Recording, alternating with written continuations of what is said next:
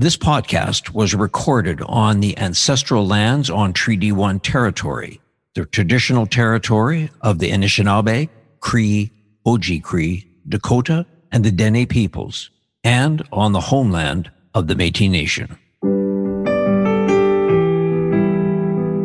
This is Humans on Rights, a podcast advocating for the education of human rights. Here's your host, Stuart Murray.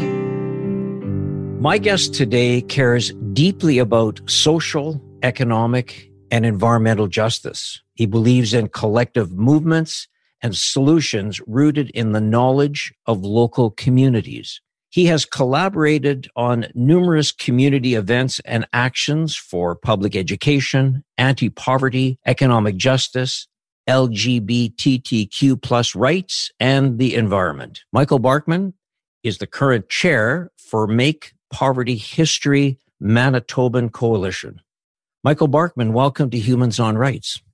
Thank you. Thanks, Stuart, so much for having me. So, Michael, how does somebody get involved and be so interested in advocating for education, in particular on the issue around making poverty history in Manitoba?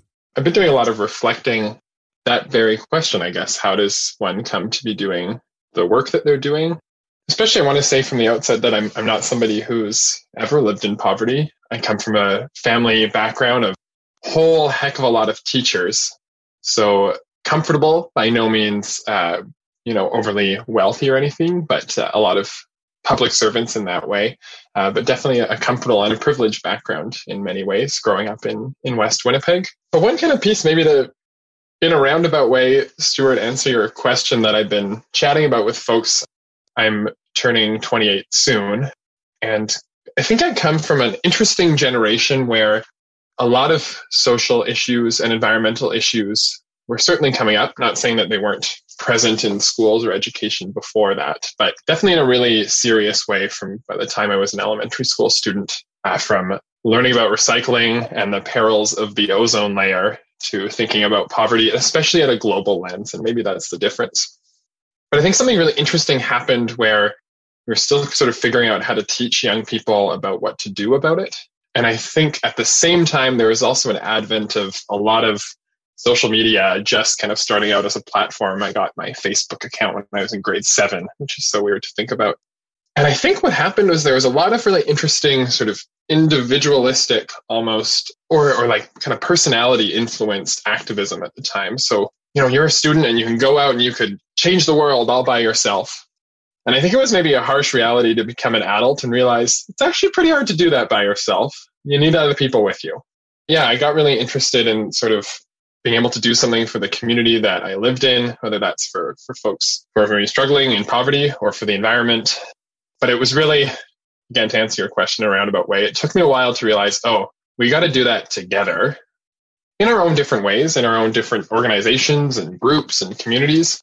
But it maybe took me a while to realize that the sort of maverick approach of one person with a social media account isn't going to be the change or the change of the world as I was maybe thought when I was 16, 17. Well, fair enough. But I mean, it still was something that got you to where you are today. I mean, you have to start somewhere. And absolutely. And so from that perspective, Michael, was there anything that it's fascinating when you say you come from a sort of long history of family of teachers, because I think education is really what I want to talk to you a bit about when you talk about sort of collaboration. But before we get there, is there anything at all that you viewed, you saw, you witnessed, you were a part of that really did have an impact and say, you know what, as an individual, I am going to start to see how I can be one of these people that advocates for change? I mean, I think in a really simple way, I was always kind of somebody who, was on my student council or involved in certain ways, but maybe that was more for sort of a social aspect. But really when I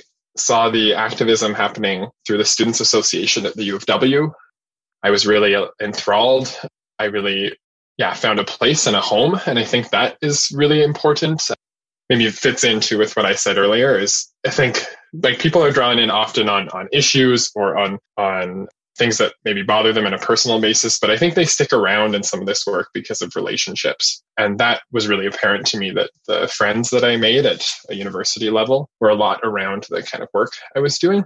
But maybe a little bit deeper is I also, in my own journey of coming out, being comfortable as a queer person, seeing a lot of the activism and history of activism of queer politics and queer organizing, and really coming into a time where there was so much more acceptance than my, predecessors in that movement 15, 20, 30 years before me. So, I mean, I don't think I would have said this at the time, but now I really see that I have benefited in being able to come out, being so accepted from the advocacy or activism on that issue from people before me. So there's maybe a feeling of responsibility of trying to do what I can now, so that 30 years from now, maybe there's somebody who benefits. Again, I don't think I would have said it in that way when I was first getting involved, but I had a sense of responsibility. I'm sort of drawn to your comments about sort of getting a level of comfort and being in a position to be open and to advocate for something.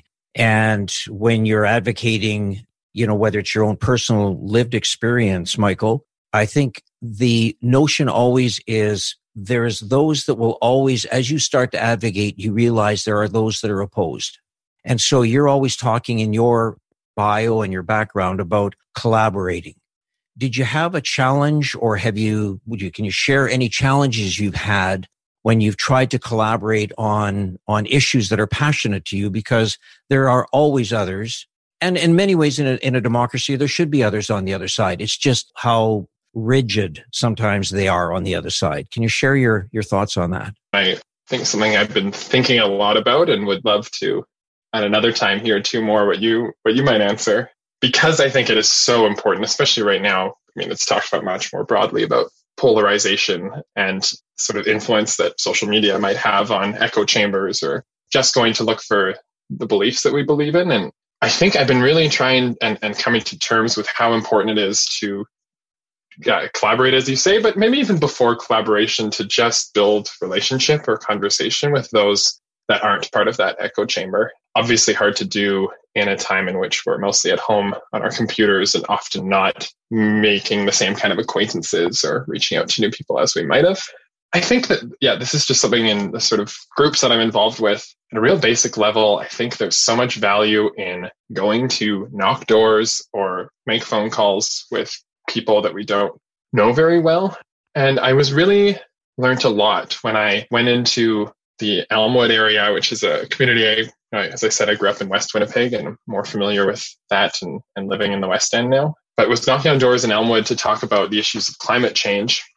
And, as someone who also spent a lot of time doing anti-poverty work, I just was really forced to kind of eat humble pie, so to speak, in terms of going door to door to talk or even present these issues that maybe feel far away, or maybe I was talking about my own fears with climate change as opposed to starting with asking people what they were feeling about it and that sort of thing. So it was really quite as going to chat with new people always is, quite really opened my eyes in many ways. But I think to me, it spoke to how it's important we think about how things are being messaged when we're talking about these things. And I was just really blown away with the sort of response we got. And then also, to be honest, maybe the arguments at the door, because I felt so passionate about what I was there for, and other people were passionate on many other different things. But they were all good conversations. I learned a lot. Right. And so conversations are fantastic. And that's why I'm really delighted you're joining me on this podcast, Michael. Just go back for a moment. Did you say you were in Point Douglas at this time when you were door knocking? I was in Elmwood. In Elmwood, I'm sorry. Okay, so you're in Elmwood. Was there a political campaign going on, or was there a particular reason that you were trying to find out about climate change? Yeah, I was door knocking on behalf of a national campaign called Our Time. So it was kind of in partnership with a group called 350.org that was, as part of the federal election, organizing groups of young people, especially to organize in different ridings, especially ridings that were maybe swing or that sort of thing, to go talk about the issues of climate change. So it was really under that banner of a national campaign to try and boost up that issue at election time. Yeah, again, that feels like such a important one to have conversation and to bring it to people's lived realities, as opposed to feeling like a faraway type of issue. And in the same vein, that's something in my Make Poverty History work that we've been talking about a lot, is how do we make sure that we're chatting with folks and bringing these issues for people who have never experienced poverty, who then maybe can think about how they're voting or how they're spending their money or how they're donating and consider some of those choices if they don't have that kind of lived experience. So it's kind of like bringing that to their doorstep or to their living room or whatever, and in a way they understand. Yeah. So, Michael, just because I've had some experience myself door knocking in previous careers, kind of retail politics, I think is sometimes what it's called. But in this case, you're at a doorstep, you're having a face-to-face conversation with a person, a family.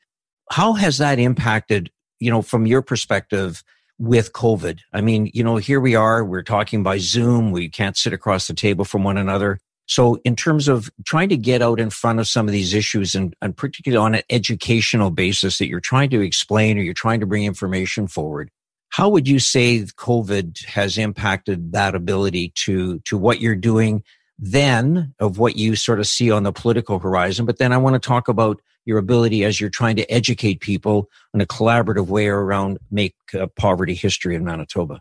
I think it's been really hard. And, I think there's been a lot of creativity that's gone into things that I've worked on or things that the groups that or people I collaborate with have worked on. But all in all, I think it's just very challenging, particularly for the reasons that we've been talking about, that to make sure that conversations, as much as they moved online, don't just revolve around the same people or involve the same kind of echo chamber, to use that word again, over and over. And that feels particularly challenging right now to bring the groups or the communities or the organizations or the individuals into something.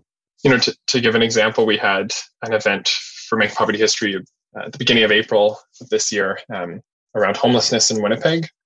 And really it was our intent to try and bring people who were increasingly concerned about homelessness when it was very, very cold this past winter and invite them into a conversation about long-term or systemic change to end homelessness, as opposed to just only maybe being concerned when it's minus 40 overnight, and then otherwise being something that we forget about. And it was a thing that we really had to rack our minds as a group, like how do we actually accomplish that goal of reaching those people or those communities? I think we did some interesting or creative things to do some targeted or strategic outreach through ways that people organize themselves all over the city or all over the province, in their daycare centers, in their local, Rotary Club or those sorts of things. There's all sorts of ways we organize ourselves. So if we can be a bit strategic maybe about making some of those relationships, I think that reaches wider networks. But yeah, overall, I would say, to answer your question, it's certainly been a challenge because we've relied so much on social media through the pandemic, which has been both a blessing, obviously, to remain connected, but I think in many ways has also emphasized some of those silos that we might exist in, and it can be a bit more challenging to break them down and collaborate or at least just learn from each other. I want to talk a little bit about collaboration. It's something obviously that you are very focused on, and if you look at your work that you have been involved in, and as you're still a young man at 28, I mean, you've done a tremendous amount. So your runway in front of you, thank goodness for society, is going to be great. So thank you for what you've done. And I know what you will do, Michael. But, collaboration at a time of COVID, is also another challenge. And I'd just be very interested to kind of get your sense of some of the innovative things that you've seen that have worked, and maybe some of the things that you've tried that maybe you wouldn't necessarily do again. Yeah, well, I definitely, and thanks for those kind words. And absolutely, that collaboration is a huge part of, it really harkens back to what I said initially, that I believe so strongly that we won't achieve the change we want to if we try and do it alone. There's that very good expression of, if you want to go fast, go alone. And if you want to go far, go together, of which the origins, there's a lot of dispute where it comes from. But I think that the sentiment is really true for me. Absolutely. Yeah. Well said. My paid work is with a group called the Canadian Community Economic Development Network. So really happily, I can kind of put these principles of collaboration to work through my paid job, which is bringing together a network of community-based organizations, of social enterprises, and of cooperatives and others who are interested in local fair economic development, of which that, there's a concern too about addressing poverty. So there's been it's not necessarily been the work that I've been involved with, but more members of our network doing collaboration through this pandemic that I think is really, really inspiring. The the province was trying to house folks who were homeless to try and make sure there were spaces for people to isolate. And they were able to purchase or renovate, sorry, I should say, a Manitoba housing building. And the group that did that renovation is called Purpose Construction, which is a local social enterprise, who was able then to employ people with barriers to employment, whether they've been incarcerated, whether they're newcomers and maybe face some language barriers, or whether they've been through the Child and Family Services and have other barriers to employment. So I thought that was just so awesome that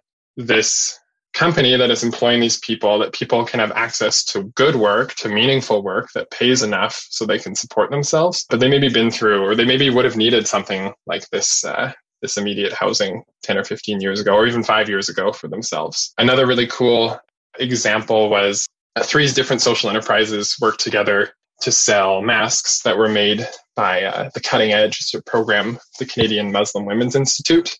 They worked together with another company called Local Investment Towards Employment, or LIGHT, to produce these masks. Again, it was made either by newcomer women or other folks with barriers to employment. And then they were sold at Pollock's Hardware Co-op, which, if you've seen in the news, has been struggling. And then is a local cooperative that, like many, would be impacted by the pandemic. Just thought it awesome. Another example of collaboration. Then definitely more on the sort of advocacy or activism side. I think lots of great instances of collaboration. We host an annual conference called The Gathering in the fall, and we hosted it all on Zoom this year. And people were really, really delighted still to join each other to even talk about what collaboration looks like and how to do it. It's not just a thing that happens. It's a skill that can be worked on. Yeah, that was really awesome to have this whole virtual big event with hundreds of folks join, even though it was just all on Zoom. And there's so many ripples of collaboration, I think, just by a chance at a container to bring people in. Yeah, and I, want to sort of get to kind of our topic today about making poverty history in Manitoba. Michael, you've obviously had involvement in a lot of social, economic, and justice issues that have been of interest to you. What got you interested in making Manitoba or making poverty history in Manitoba?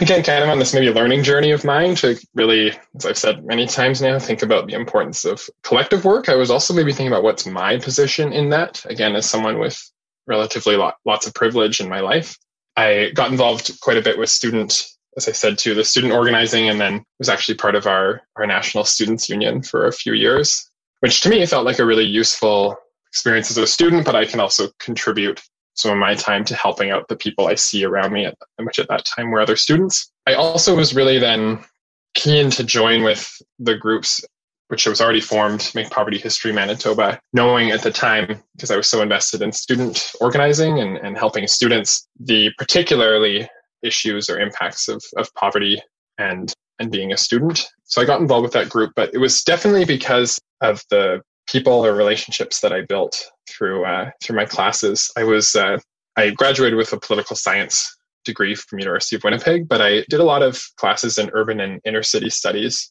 And if people haven't heard of the department or the program, I think it's a really awesome, fairly new program at U of W that is right now has a new beautiful building on Selkirk Avenue, the Merchants Corner. When I went there, it was a tiny, dingy department in the basement where you'd hear kids running around in the daycare above.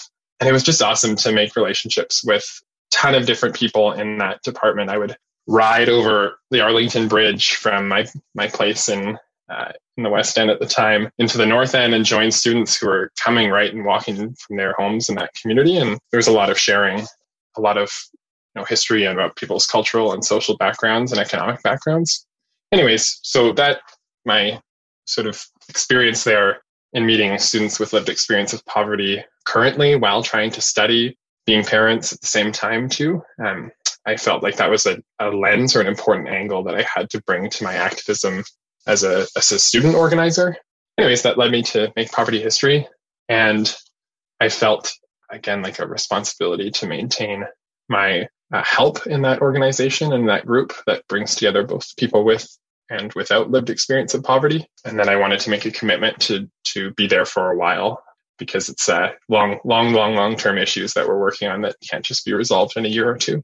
So, Michael, as you're looking at making poverty history and the things that go along with it, is there have you seen where there's been levels of success in other communities that you can sort of draw upon that experience to sort of look at how that can impact? I mean, every community is different, and Winnipeg is different than Toronto, is different than Chicago, et cetera. So, but is there something that you've been able to, in the organization, been able to glean? And I'll ask you it because I'm asking it in this context. I'd like you to think about or answer, if you could, the notion that, because some of your stuff in your website's very robust, by the way. There's some great information on your website, which we'll give out to at the end of this program. You want to obviously get involved in changing policy, that because that's important to look at how you change policy. So in the context of my question, Michael, would you see bringing levels of success, if there are other communities, to help advance the change of policy, or do you need the change of policy to try to show the levels of success? Are you thinking about specifically like whether it's almost maybe, I don't know if this is what you're getting at, but in terms of when we adopt or in the stages of innovation, if we're early adopters, or might we be, I'm talking we as in Manitoba or Winnipeg. And just getting a sense, Michael, if there's anything that the organization may have had a sense of a community that has been able to adopt, whether it's civic policy on ending poverty or provincial or whatever, that allows at least a framework to sort of start. Otherwise, starting from scratch, if that's appropriate to say it that way. I mean, one thing I'm particularly proud of in our work is we have been very provincially focused, but maybe about 4 years ago, some of our members for Make Poverty History went to a conference in Edmonton and learned a lot about what the city of Edmonton is doing to end poverty. And they have a pretty comprehensive strategy. They have an organization that they fund called End Poverty Edmonton. They have some really important connections drawn between the work to end poverty and the work to end racism. And that work of anti-racism is really key in what the city of Edmonton's strategy calls game changers to end poverty. So we were really inspired by that work in Edmonton and ran a campaign here in Winnipeg to do the same, to say the city, though it doesn't have all the powers, obviously, it does have certain role. It has a mandate that it must care for the welfare of its citizens, including those living in poverty. And on top of that, we spend a lot of money as a city on emergency services that are, in my mind, really related to the root causes of poverty. So we were successful in the city now is we've been co-creating with them a poverty reduction strategy. And absolutely, we've been looking to other jurisdictions where we see those comprehensive ideas in place. They really need leadership and champions in elected officials to say, yeah, like we have a role, even though we're just the city, but we do have a role in zoning, and that includes for housing. And we have a role in transportation, of which a lot of low-income people use, and we have a role in recreation, and we can do things to make sure those recreation services are as accessible as they can be, many other different things. And we've also looked at other cities, and I don't know enough about the details exactly, but there are definitely exciting stories about whether it's Medicine Hat and other places that have, the headline really reads, ended homelessness, which I think is exciting. In my mind, always needs some deep analysis to make sure that issue is so varied in what it looks like. But I think there's so much to glean from those places when sometimes the simple approaches are taken of homelessness is about folks not having access to a safe, accessible place to live. We can do that as a society to provide that. Maybe it's a little bit easier than we think. It's not definitely easy. There's lots of complexity to it. But if we put some attention to it, it's maybe possible to solve it. Yeah. And, your reference on ending homelessness in Medicine Hat. I had spoken to, I guess now the former CEO of End Homelessness, and she had told me about Medicine Hat. So there's a success story there. And I guess one of the things I thought was interesting with her comment was how, again, going back to something that's interested you, Michael, is collaboration and getting people together. And so you have a Make Poverty History. You have End Homelessness Winnipeg. You have these organizations, but clearly the crossover and the intersection of all of this must be paramount to finding success. And I just wondered if you could comment on how some of those opportunities of working together with some of those organizations, because they're not siloed. These are very much a part of sort of a basic fundamental human need and a human right. speaking to maybe the importance then of collaboration, that I actually think that this is something that Winnipeg, in particular, and Manitoba is really good at. I think maybe as a place where there's not the same amount of resources when it comes to supporting the kind of groups to help address poverty or to help do community development or do social innovation sort of work, might not be the same amount as Toronto or Vancouver in terms of resources. I think that maybe resource scarcity allows us to know we need to work together. So I would say in general that I think it's a place where there's a lot of deep collaboration, and that history runs really long in terms of working on these things collectively. I think there's still a need, of course, for people to be focused and I mean, I said earlier, there's maybe some simplicity to tackling some of these big problems, which is true in one sense and also totally wrong in another. Like there's so many different barriers or complexity to addressing homelessness, let alone to that poverty is not just homelessness. It can exist in many different ways. So a group like End Homelessness Winnipeg being pretty laser focused on a geographic area and an issue like that, I think is so crucial because they're able to get the people they need around the table and collaborate. And we work with them too. That event I was referencing earlier at the beginning of April, we co-hosted with them and another group, Right to Housing Coalition, which is another example of collaborative work. Yeah. So I mean, I don't have a lot of experience working closely in other jurisdictions, but from being part of a national network, that's often a comment made about Manitoba, is we're pretty good at collaborating on some of the shared concerns and some of the shared solutions that we have. So, Michael, what would you say if you had to walk into, now I'm post-COVID, so now you're having an audience and you're going into an audience, and the first question that came to you was, in your capacity as chair to poverty history in Manitoba, what is the first thing you would like us to either A, know, or what would you like us to do? I think I've been thinking about this a lot, but also maybe not enough because it's hard. Though we pretty quickly started thinking about recovery, we're still so clearly in response mode. So I really appreciate the question. First, no, I think it's really important. And I think it is getting out there in a really amazing way is the disproportionate impact of COVID, whether the virus itself or economically, on certain communities or populations over others. And I actually think that there's that sort of an equity lens, if I can say that, applied to what this pandemic has looked like in our society is actually pretty prevalent. I think there's a broad understanding that it affected people in certain sectors who lost their job or who are more vulnerable to get it. And that looks more often like women or racialized communities or new immigrants or Indigenous people or people with disabilities. And then we also know, and there's been a lot of discussion about this, that the virus itself is harder or worse for people for some than others. So I think that's, to me, an amazing and very fertile ground to build a conversation in which we need a response to COVID that is also equitable or based in an equitable approach.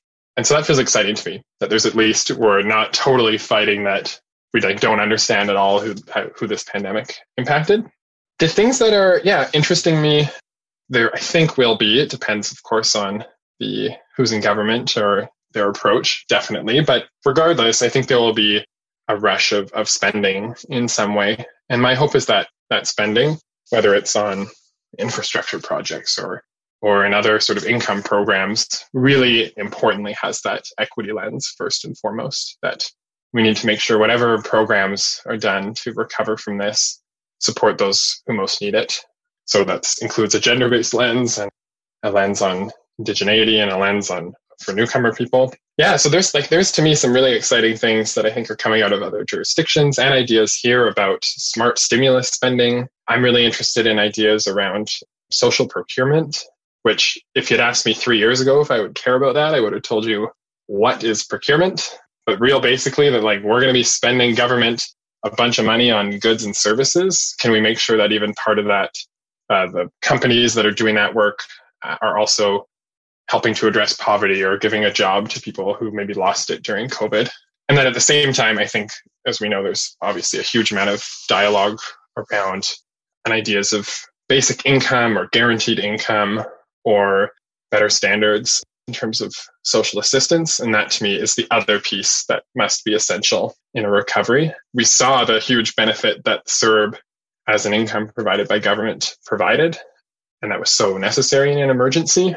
I think we have a really archaic system of income supports in the whole country. I think about that most in terms of provincially here. Manitoba has not increased our social assistance rates in a long time. But also, to be honest, I think that the program is not only tired, I think that it has a lot of elements of colonialism that still exist to it. And I think that we could do a lot to reimagine those sorts of programs so that they're supportive, they give pathways to people to access meaningful employment. And then we have those other things around smart spending and smart stimulus that is really an equitable approach, so they complement each other. I'd love to explore with you for a second, Michael, the thought about, how to make change. And when you look at certain governments, there's programs that exist that, as you say, they're archaic, potentially built around colonialism. Do you have some thoughts on how that might change? Because I really think one of the challenges of trying to make change is that people do things a certain way and they fund things a certain way. And those things have been happening year after year, decade after decade. And so, the notion of saying, okay, maybe when it started, it was a good program because it was something of necessity. But, as the world has changed and as we've learned these changes, how can we reimagine some of these issues? And so I'd love can you share some of your thoughts on how you might take some of the arcane parts of maybe what policy and government and maybe try and change that? Yes, for sure. And thanks too I think it's important when I'm talking this way too, to remind where the history of some of these come from in terms of where our welfare state built and totally that the importance that they've had. Two stories that for me really clued me into what I specifically thinking about the income and social assistance programs in our country. One is a story actually in Sean Loney's book, who's a social enterprise kind of entrepreneur and creator and been really important in the community economic development space. And in his book, he talks about the experience in Garden Hill First Nation, where it's like very common, like people receive in that community who are receiving welfare or employment and income assistance checks, receive that from the government. They have to pay to take a ferry to the island where the northern store is located. And that, of course, is still owned by the Norwest Company, where people spend money on food that we know very well, the astronomical costs of food in the north, and then have to pay for the ferry back. And basically, by the time that's done, the welfare check is gone. To me, that really opened my eyes to where that money is going, in this concept that's often talked about in community economic development of a leaky bucket. So money comes in the community and it just totally sifts out. It goes to the Northwest Company or it goes to whomever's operating the ferry, and it doesn't stay in the community. The other example of the welfare world that really opened my eyes is what people talk about as a welfare wall. And I didn't know this, and I don't think a lot of Manitobans know this, that when you're on employment and income assistance or welfare and you start working, every dollar you make at work is then clawed back from what you get in employment and income assistance to the tune of 70 cents on that dollar. Makes sense in theory, of course, because we want to support people going to work. But in practice, what happens is it means that people, if they end up in a full-time minimum wage job, they might be making on par, maybe a little bit more in some instances, than what they did on employment and income assistance. So it actually means that it's more of a disincentive to work. And if you're somebody who's dealing with trauma, maybe that you're also dealing with some mental health or other challenges, or maybe you're supporting kids, it might just be easier to choose the EIA system. And I think we really need to value and support that. That's a hard choice people are making. But that welfare wall really sticks with me as an imagery of trying to get out of this program when as soon as you start making some money, you get it cut back. Right. I get why people might choose a different option with all of the other challenges they're facing. So maybe just two examples to me that show that I think we got to be thinking a little bit differently about supports that actually work for people and economies that fill those holes in that leaky bucket, especially for communities that maybe have been marginalized or disadvantaged. Michael, when you look at what you've seen so far, your involvement, again, just the fact that you're chairing Make Poverty History Manitoban Coalition, what gives you hope? for the future?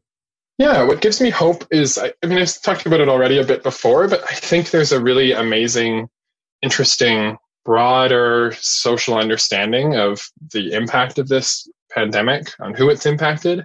And I think that's opened space for some of these conversations. And I'm just learning so much from people who are talking about an equitable recovery or the ideas of a just recovery.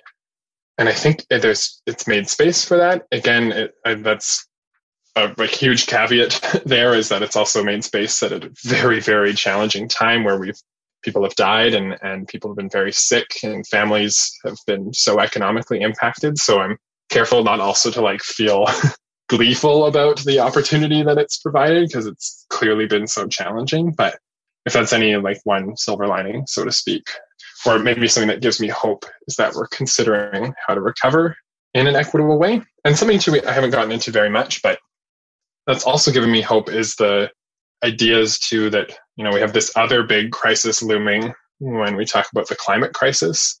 Some people talk about this as sort of like a dress rehearsal for that, which I think is both scary, but also, again, I don't want to diminish how hard this has been too for many people, the COVID particularly. But that also maybe gives me hope in the ideas of addressing an equitable recovery in a way that also prepares us for a more climate resilient economy or climate prepared economy, which I think can be framed in both a scary way, but to me can also be framed in a really exciting way where there's so much opportunity in terms of green jobs and employment for people who really need it, and transition for people who are maybe working in other sectors, opportunities to maybe build up those kind of economies like I was talking about earlier, filling those gaps or those holes in First Nations communities who are now building their own geothermal heat and renewable energy while addressing poverty in their community. And one example of that is Aki Energy. I think it's such an amazing Manitoba story that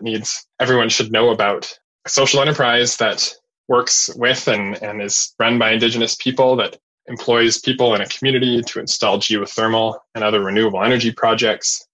It then employs people in that community over the long term who maybe were living in poverty before. Who knows? Maybe they were someone receiving that welfare check, and now they have a stable job, are providing for their family, are working in the community that they live in, and their heat bills go down. And they're also helping us address the climate crisis. So those sort of win-win-win scenarios to me. That's a great story. Yeah, are what's given me hope. Yeah. Michael, as we sort of wrap up our conversation, one of the things is, I can appreciate, and some of the, as I said, I remind anybody that's listening, is you've got a great Make Poverty History in Manitoba. You've got a great website, lots of great information on there, and I spent some time going through it. So it's not, I don't mean to say, what is the one, if somebody were to say, what one action item could somebody take? I mean, there's so many and there's a myriad. So this isn't to sort of say, if you're only going to do one thing, do one thing. But if there is one step maybe that people could take, one step that they could stay to on this journey to try to help to make poverty history in Manitoba, what might that step be? Well, yeah, my natural inclination there is to say to contact your politicians. And I think it's so clear what all levels of government. So you're talking civic, provincial, and federal levels? Yeah. And, we offer easy ways to let you know who you should contact when it comes to a provincial or municipal, and some messaging. So, of course, you need that help. But I think that is going to be really crucial as eyes start to turn towards recovery, that maybe inviting your politician to some of these hopeful conversations or ideas around, hey, what are you thinking about and what are you doing to consider your role, whether you're an MLA or a councillor or a member of parliament, in terms of supporting an equitable, a just, and a green recovery for Manitoba, for Canada, for Winnipeg. So maybe it's a little bit less of why aren't you doing this? And inviting a politician to have that sort of hopeful conversation. And if they're not maybe on board for that yet, trying to inspire some of that hope. And there's your collaboration, Michael, right there. I agree with you. I think that's really, our conversations these days of finger pointing and why aren't you, I think, tends to sort of build walls where, you bring an opportunity to sort of bring people into a conversation or to see something.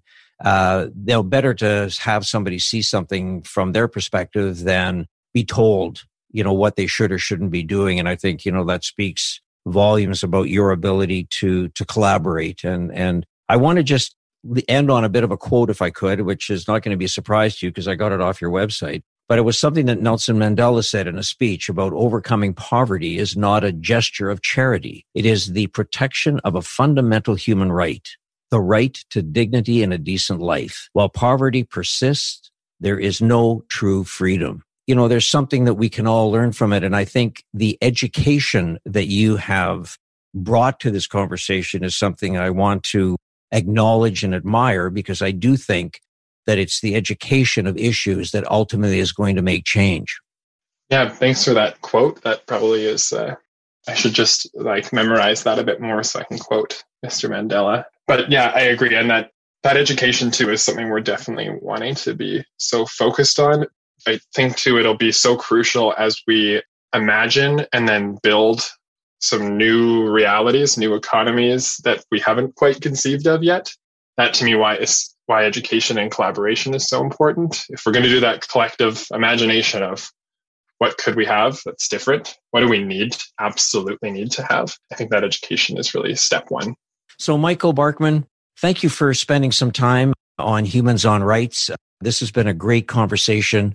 I want to acknowledge what you have done, what you continue to do, and I thank you as a member of the community for your actions and what you're doing. And again, I'll watch with great anticipation and awe as you continue to work your collaboration through this community to do what you believe and hope one day that we can make poverty history in Manitoba.